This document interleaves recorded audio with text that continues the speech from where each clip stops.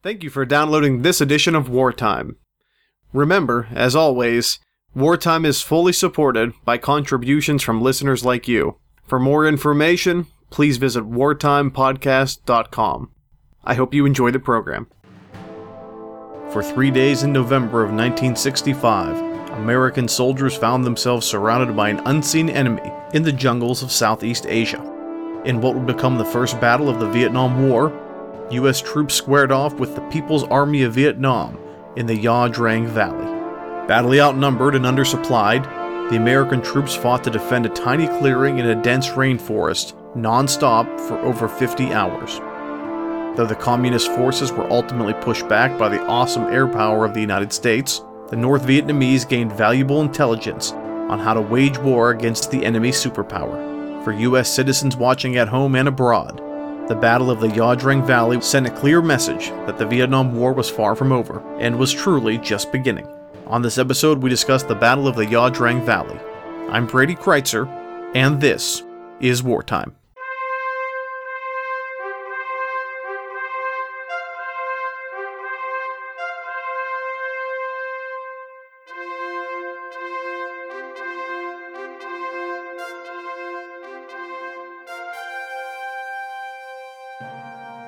Hello ladies and gentlemen, and welcome to another edition of Wartime.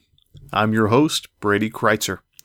On Season 5 of the series, we're discussing Battlegrounds, the who, what, where, when, and why of some of the most epic battles in history. As always, remember, history is best when it's shared, and you can follow me on Twitter at Brady Kreitzer. You can visit my author's website, bradykreitzer.com, for news, updates, and events.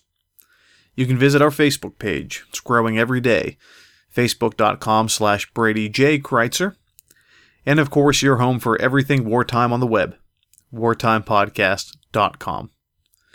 Moving forward here in Season 5, I've been having a great time.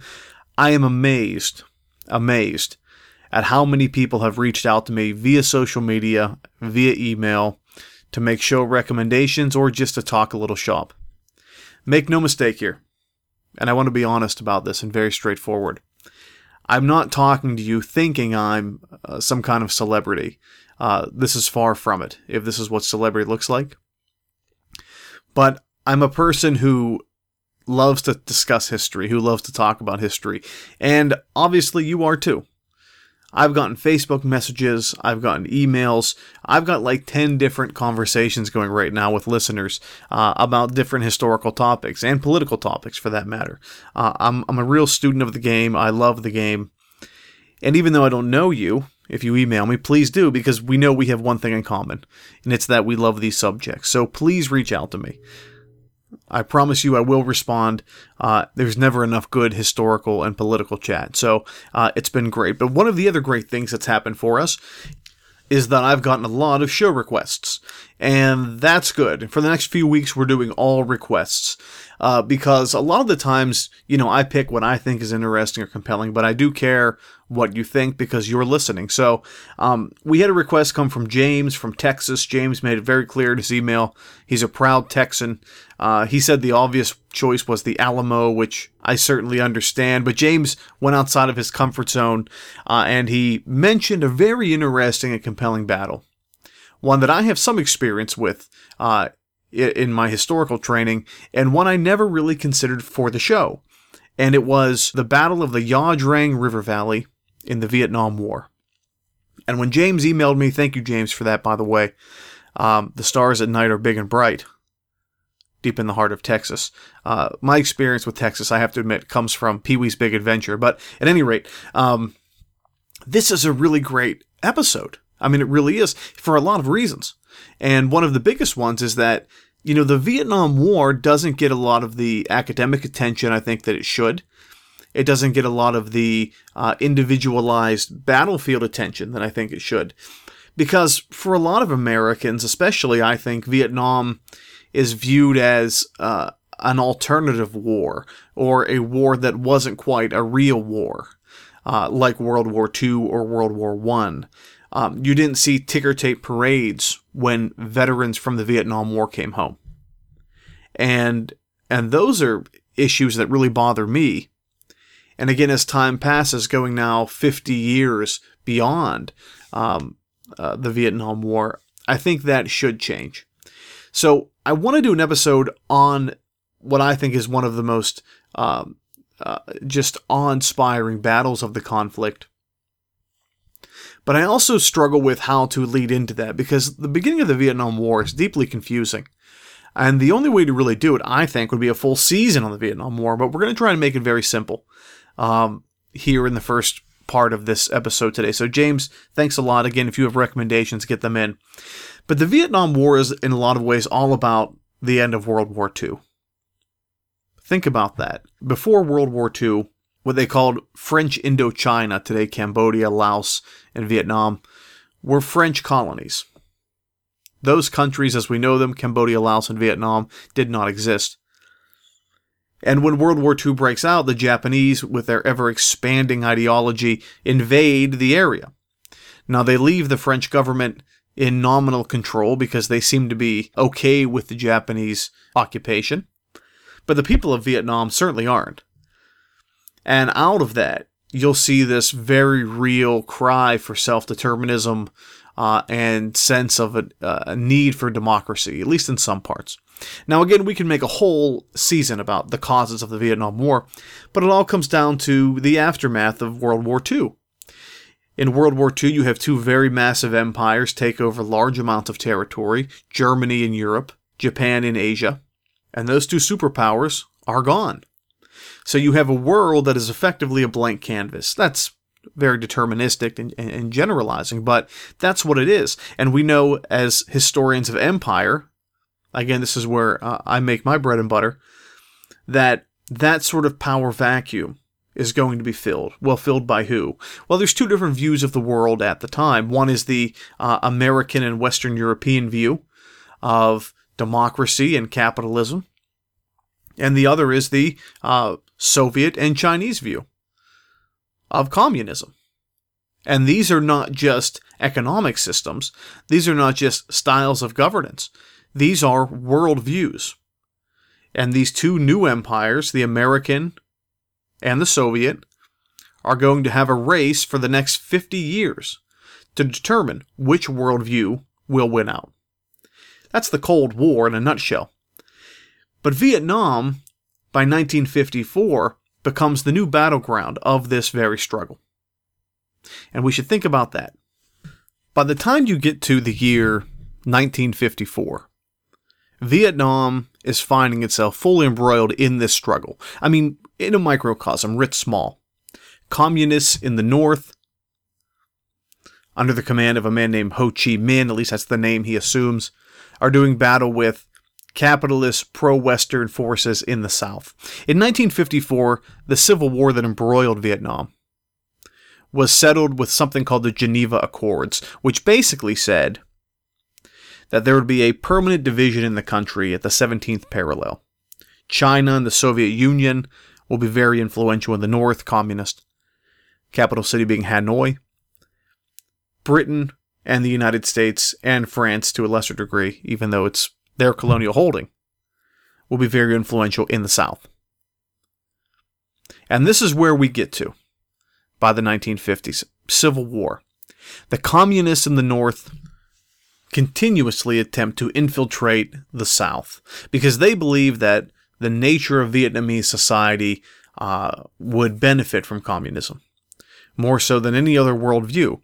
And they also view American and British intervention, Western intervention, as an evil in this world. Ho Chi Minh regularly reads from the Declaration of Independence to justify his reasoning. He believes his form of government is a government of the people, by the people, and for the people. Now, the way that politically, on the ground, communism is infiltrating the South is through a pathway through Cambodia, going literally a pathway through the jungles, moving south, called the Ho Chi Minh Trail. That's what historians refer to it as.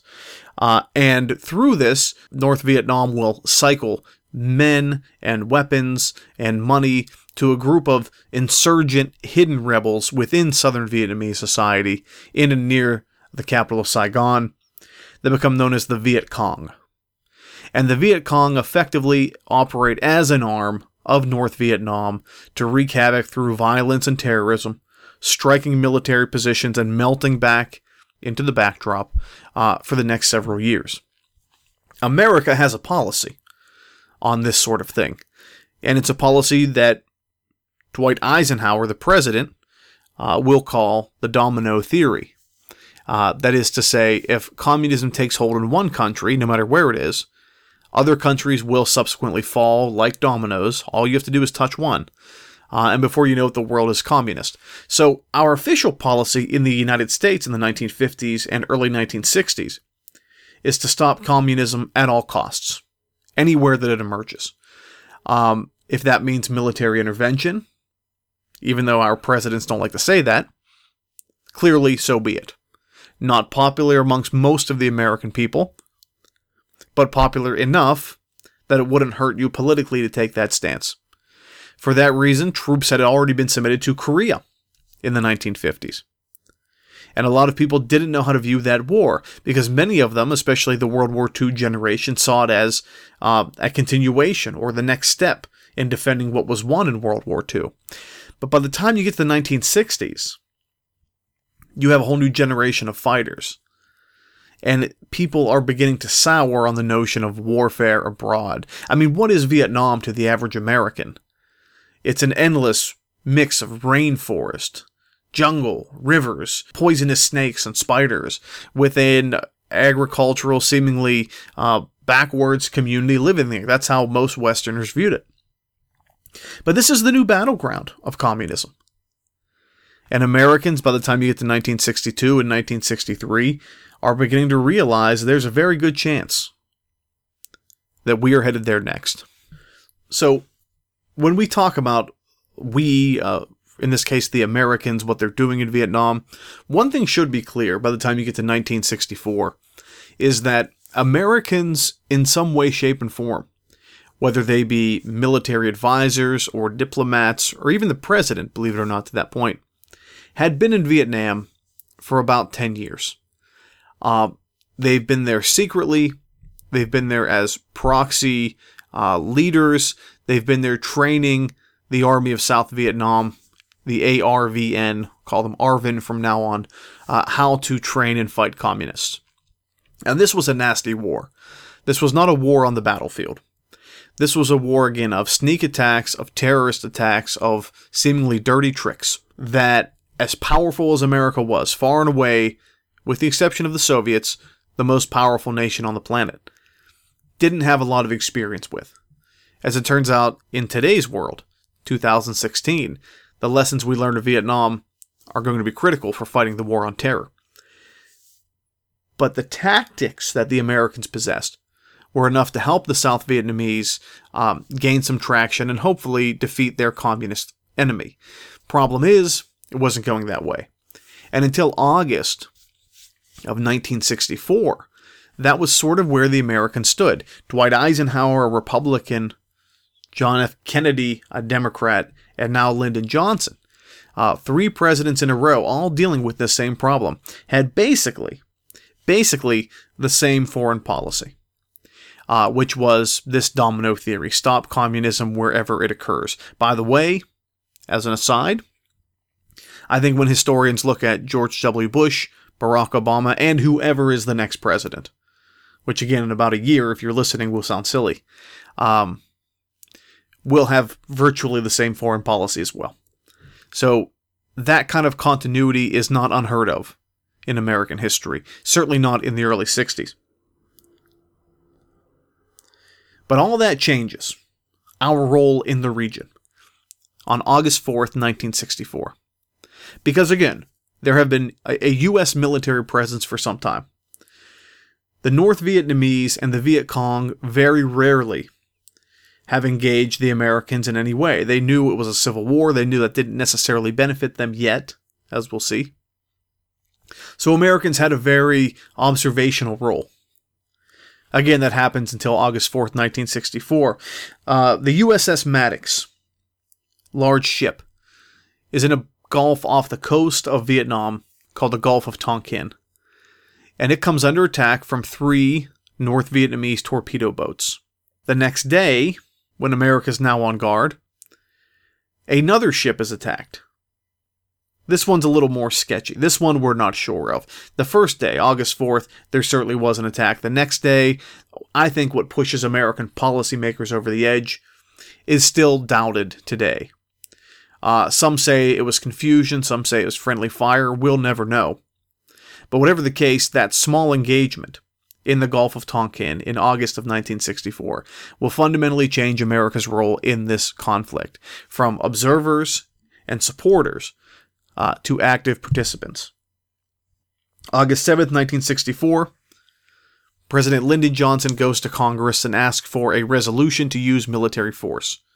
We call this the Gulf of Tonkin Resolution. And what this basically does, this is signed and sealed by Congress, is gives the president the ability to use any military force that he deems necessary to stopping the communist threat.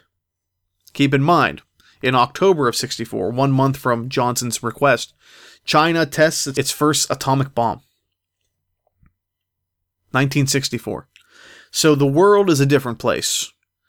And now with the Soviets having atomic weaponry, and the Chinese, you understand why Johnson makes the decision he makes. He gets a blank check, as it turns out. Not only for treasure, but for blood, to fight the communists wherever they are. And where they are is Vietnam. This is where the world's going. And the American role is now going to change forevermore in Vietnam. After this occurs, Lyndon Johnson's official policy becomes that of airstrikes, and this may sound familiar to you. Strategic airstrikes on North Vietnamese supply routes and passages into the South. We call this Operation Rolling Thunder. And it is an enormous bombing campaign all through Southeast Asia.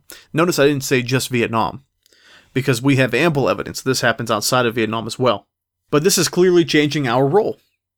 And, by the way, to the North Vietnamese, this is a de facto declaration of war on their people by the United States. Keep in mind, technically, after World War II, we've never had a formal declaration of war, a constitutional declaration of war. There was no declaration of war in Korea, or Vietnam, or Iraq the first time, or Iraq the second time, or Afghanistan. So technically, constitutionally, none of those are wars. That being said, tell that to the people who served there. I bet it felt like a war to them. But that Gulf of Tonkin resolution, the ability to use force, again, is a game changer. And it's a game changer because, for the Vietnamese in the North, that's a declaration of war for them.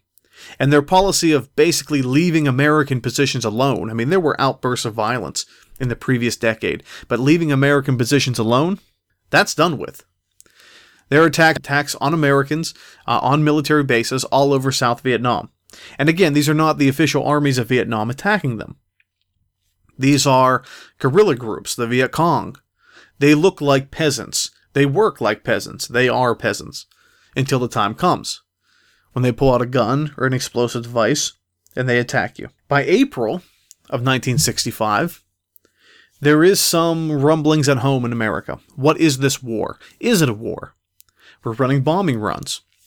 Johnson and many of the men flying those planes in Operation Rolling Thunder believe that the American firepower would so overwhelm the communists in Vietnam that this would be over in a matter of weeks. But it's been months.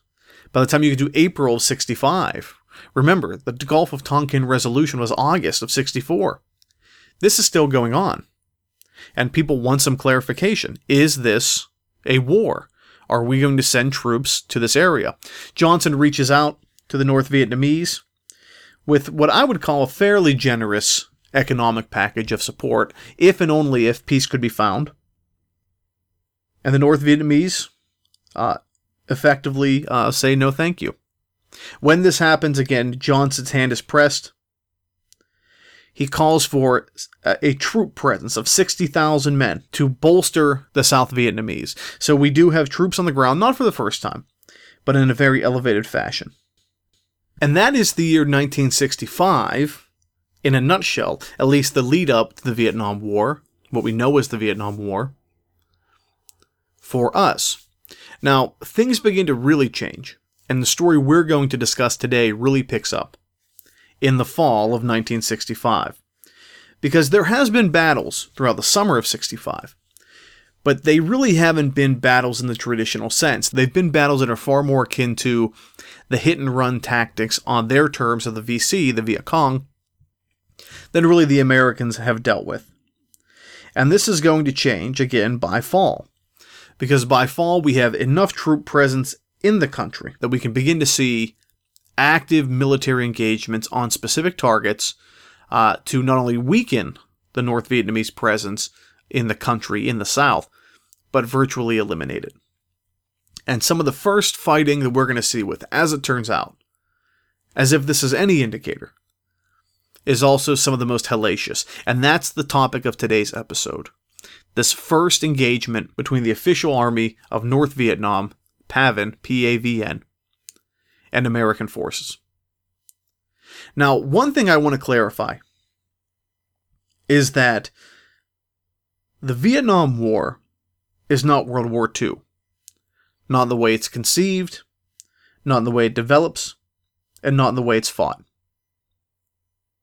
Let's be clear about that. World War II was very much a ground war. But Vietnam early on doesn't have that sense.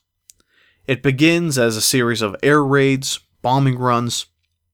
It morphs into a continual ground presence, overwhelmingly supported by artillery barrages and air assaults. But one of the most amazing changes that's happened so far is the development of new technology, particularly the way that soldiers are moved. Military thinkers at the time will refer to this as air cavalry. Cavalry, if you're not familiar, for most of human history, has been soldiers on horseback. They move very fast. They gather intelligence very fast. They will always be there in support of infantry, soldiers on foot. But now we're talking about, hey, it's 1965. Technology's improved. We see innovations in helicopter technology. That is the ability to make very light helicopters that can move soldiers from point A to point B very fast and very efficiently. Helicopters have existed before this, but they typically weren't big enough to be very effective. They couldn't move many troops, but if you could make them big enough, light enough, and fast enough, and still be able to move substantial amounts of people, you could move men from point A to point B in record time. So air cavalry becomes a very new innovation, sort of the way that flying artillery in the Mexican-American War, moving cannons very fast from point A to point B, becomes the new norm here. And again, it's one thing we see over and over again in world history, is that technology always improves. The ball always keeps bouncing. And people go into wars with, I guess, a retro view of what the war would look like, not taking into account how new technology will change it, vis-a-vis World War I. Men lining up with infantry tactics in the 19th century would have used with machine guns, which is a killing field. Air cavalry, helicopters, particularly the UH-1 Huey, is the new name of the game for the Americans. Now, the Huey is an interesting aircraft, and they can move 6 people at a time, and that number is going to be really important for us. Because 6 men at a time is not necessarily ideal. But whenever Hueys fly in clusters, you can move many people all at once. So, with all that very important, might I add, very important background out of the way, now we can discuss the Battle of the Ia Drang. And again, this is going to be a battle that is as heated and ferocious as any battle in U.S. history, and as dire, by the way, as any battle in U.S. history. But this is not a battle that children in schools can tell you about. This is not a battle that people can mention and pound their chests with comfortably, when everything about it, as I'll prove to you, should lead to just that. And again, I think it has to do with the way we view the Vietnam War. But let's set the scene. You have thousands of troops now on Vietnamese soil, in and around the capital city of Saigon. Again, North Vietnam is far away, but the presence of the North Vietnamese is not. You have hidden guerrilla fighters, the VC, the Viet Cong, all over South Vietnam. And as intelligence gatherers have found, just to the north of Saigon, in the central part of the country, you have about, what they think, is 200 PAVN, or NVA, North Vietnamese Army, regular soldiers hidden in the rainforest. So for the Americans, again, there's never been a full-scale battle in Vietnam yet. This is a likely starting point. Those 200 Vietnamese soldiers are gathered around the foot of a mountain called the Chu Pong. It's a standing peak on its own. It's right near a passageway leading north. And in the base of that mountain, again, it's trees everywhere, thick foliage everywhere. The North Vietnamese have really dug in. They're hidden. They've never fought the Americans before openly. They don't know what to expect. Likewise from the Americans. But the Americans know they have overwhelming firepower and overwhelming mobility. So right near the Chu Pong Massif, this mountain, there's a series of open clearings in the rainforest, which, by the way, you don't find very often. These will become known as landing zones, or LZs, for this entire flock of Huey helicopters that's going to take men into the rainforest to fight.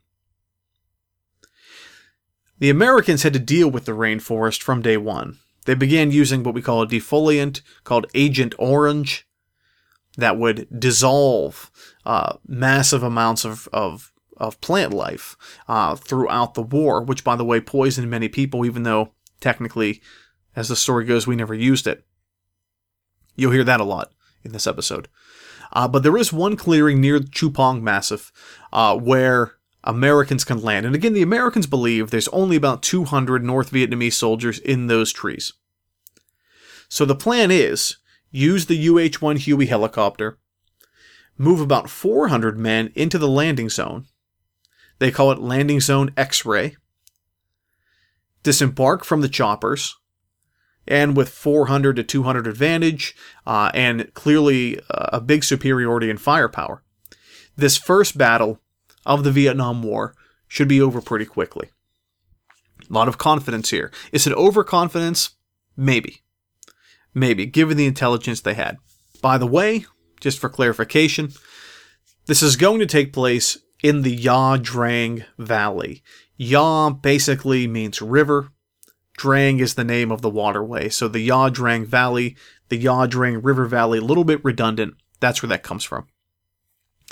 The first wave of helicopters go. It's about a 13-minute ride on a chopper, as opposed to hours and hours, if not days, of trudging through the jungles. You see the power of these Hueys toward the landing zone. One thing that intelligence gatherers aren't prepared for was how small the landing zone actually was. Because at best, at your safest, you could only land about 8 Hueys in the landing zone at one time. Do the math, 6 soldiers per helicopter, 8 helicopters, that's 48 men. So if you were one of those first 48 men on the ground, you knew you were pretty badly outnumbered from the start. Again, you're talking about what you think is 200 North Vietnamese in the trees, and at the most 48 of you. And your reinforcements will come at 26-minute intervals, 13 minutes back and 13 minutes too, over and over again. So again, if you're one of these first wave commanders on the ground, this is not a good scenario for you. To soften up the location before the first wave of infantrymen landed, there was a massive artillery barrage, long-distance artillery barrage, on the site. They had it so strategically timed that the artillery barrage would only end about a minute before the first soldiers touched down. I mean, that is a very small window of operations. But this is what's ahead. Now, what's the problem? Well, you do have 48 men on the ground in Landing Zone X-Ray, this open patch of field in the middle of a jungle, and you think you're fighting 200 PAVN or NVA soldiers of Communist North Vietnam. Problem is, the intelligence was bad. It was not 200 North Vietnamese. It was about 1,600. And that, my friends, is overwhelming in its severity and the level of danger, and the Americans on the ground will only know that whenever it's too late. Now, by now, hopefully you guys know enough about me and the way I view historical events, as well as this show, to know that we don't necessarily break down the battle one move at a time. A, because it's almost impossible to do in a podcast form, and B, because you really have to see it on a map. So we try to talk about the important ancillary information and the setup materials and the context for you to get the most out of this. And there's a couple things about this which are just unbelievable. Number one, the group of soldiers that touches down is under the command of a man named Lieutenant Colonel Hal Moore, Harold G. Moore. And Hal Moore is a seasoned officer. Again, he doesn't know what's ahead of him, but that should be a name that goes down in American history. By the way, he is at the head of the 1st Brigade of the 7th Cavalry. Call it the 1st of the 7th. And that in itself is like kind of poetic, because the 1st of the 7th is also the exact group that was attacked and destroyed at the Battle of the Little Bighorn, Custer's last stand, 100% loss. A legendary moment in American history and American military history. So if you want to, again, be fanciful about it, if you want to be somewhat romantic or sensational about it, the fact that this same group, the 1st of the 7th, is the one that's going to experience this particular battle is almost unfair. But it's reality. So what I'll try to do is make sense of this battle, and it's a 3-day battle effectively, in the best way that I can. And the best way to describe it is utter and total chaos against the odds for literally 2 days straight. So here's how I think we can break it down. Almost immediately upon landing, the 1st of the 7th gets out of the helicopter. They're undersupplied. They're undermanned. What they don't know is that they were overmatched. Fighting begins. Most of the fighting occurs in the landing zone in the form of automatic weapons fire coming out of the trees and into the American position. This very quickly fills with smoke. It very quickly fills with fire and screams and explosions. And what you basically have is the North Vietnamese in an open circle surrounding this clearing, attacking the American men. As more helicopters try to come to land more reinforcements, the area is what they say too hot, too dangerous to do so. So Hal Moore and his 1st of the 7th are basically on their own. Throughout the entire day of November 14th, there's fighting. Wounded fall where they are.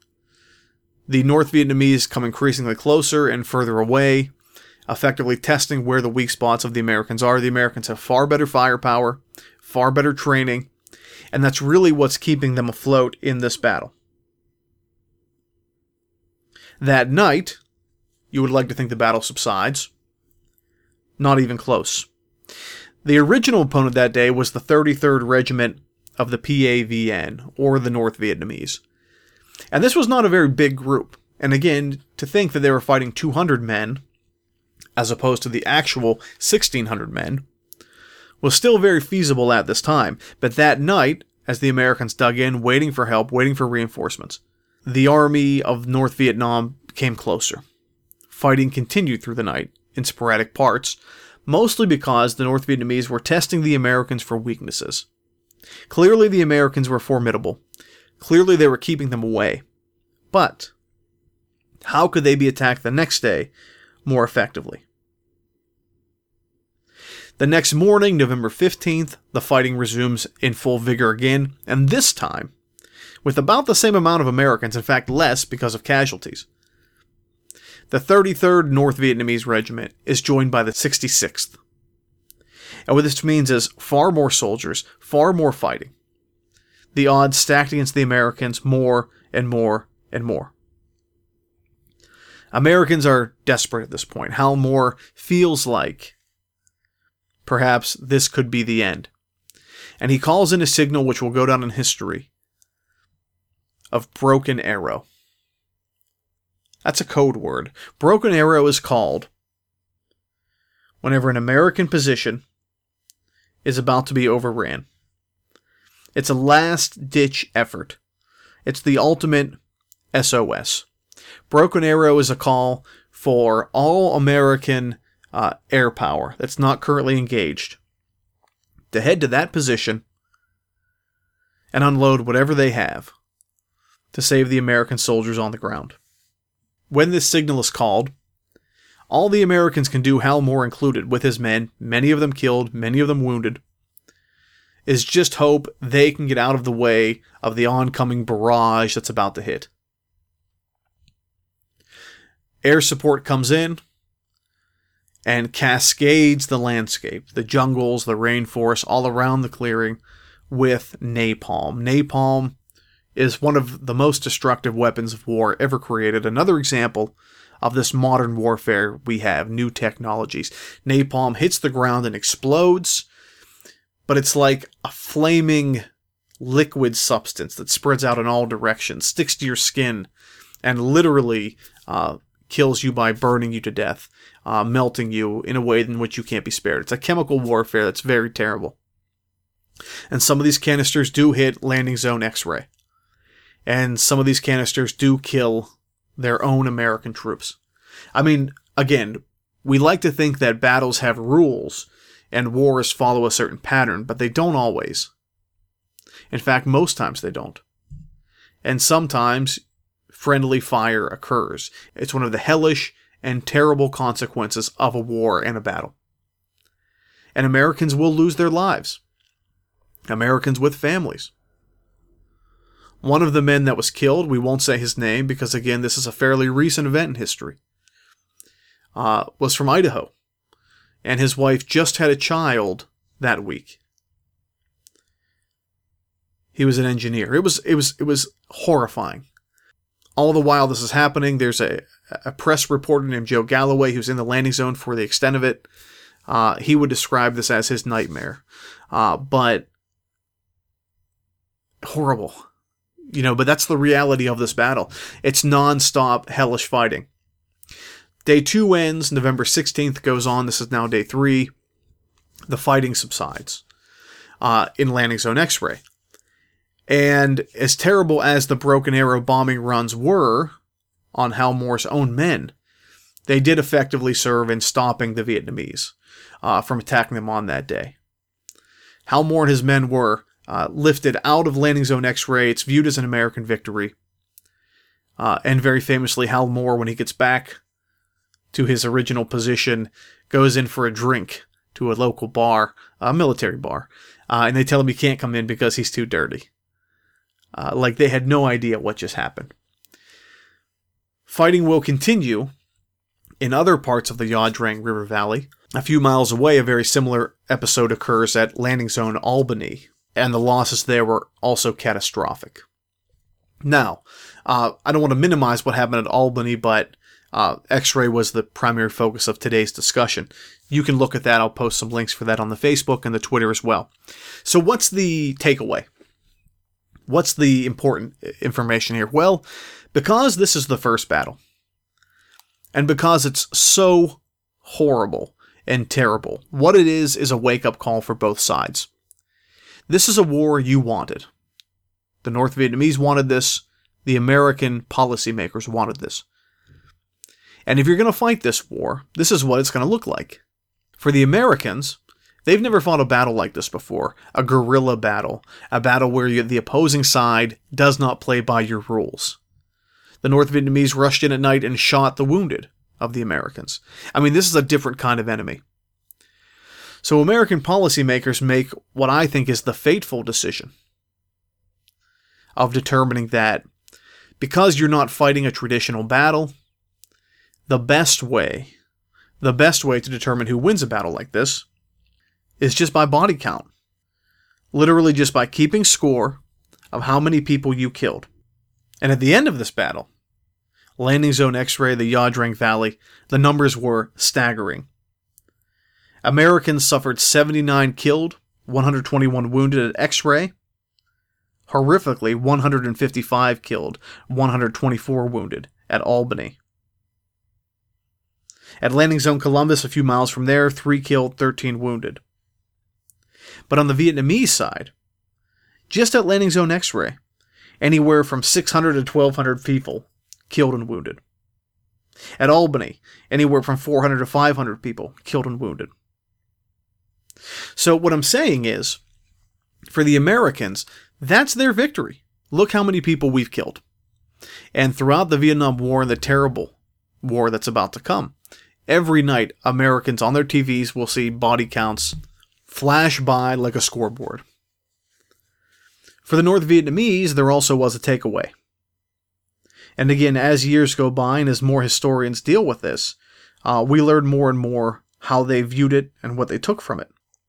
For them, this was their first time of ever really seeing how the Americans would fight. Their military commander would say after the battle that when he was attacking Landing Zone X-Ray, he was intentionally holding back because he wanted to see how the Americans would react. He's only heard about the Americans. He's never really tested the Americans. And they paid a heavy price when the Broken Arrow call went out and those air raids and those bombing runs came in. They did not expect that. So he would say his lesson from that, his takeaway from that, was that when you fight the Americans, he would tell his men, get so close to them you can grab them by the belt.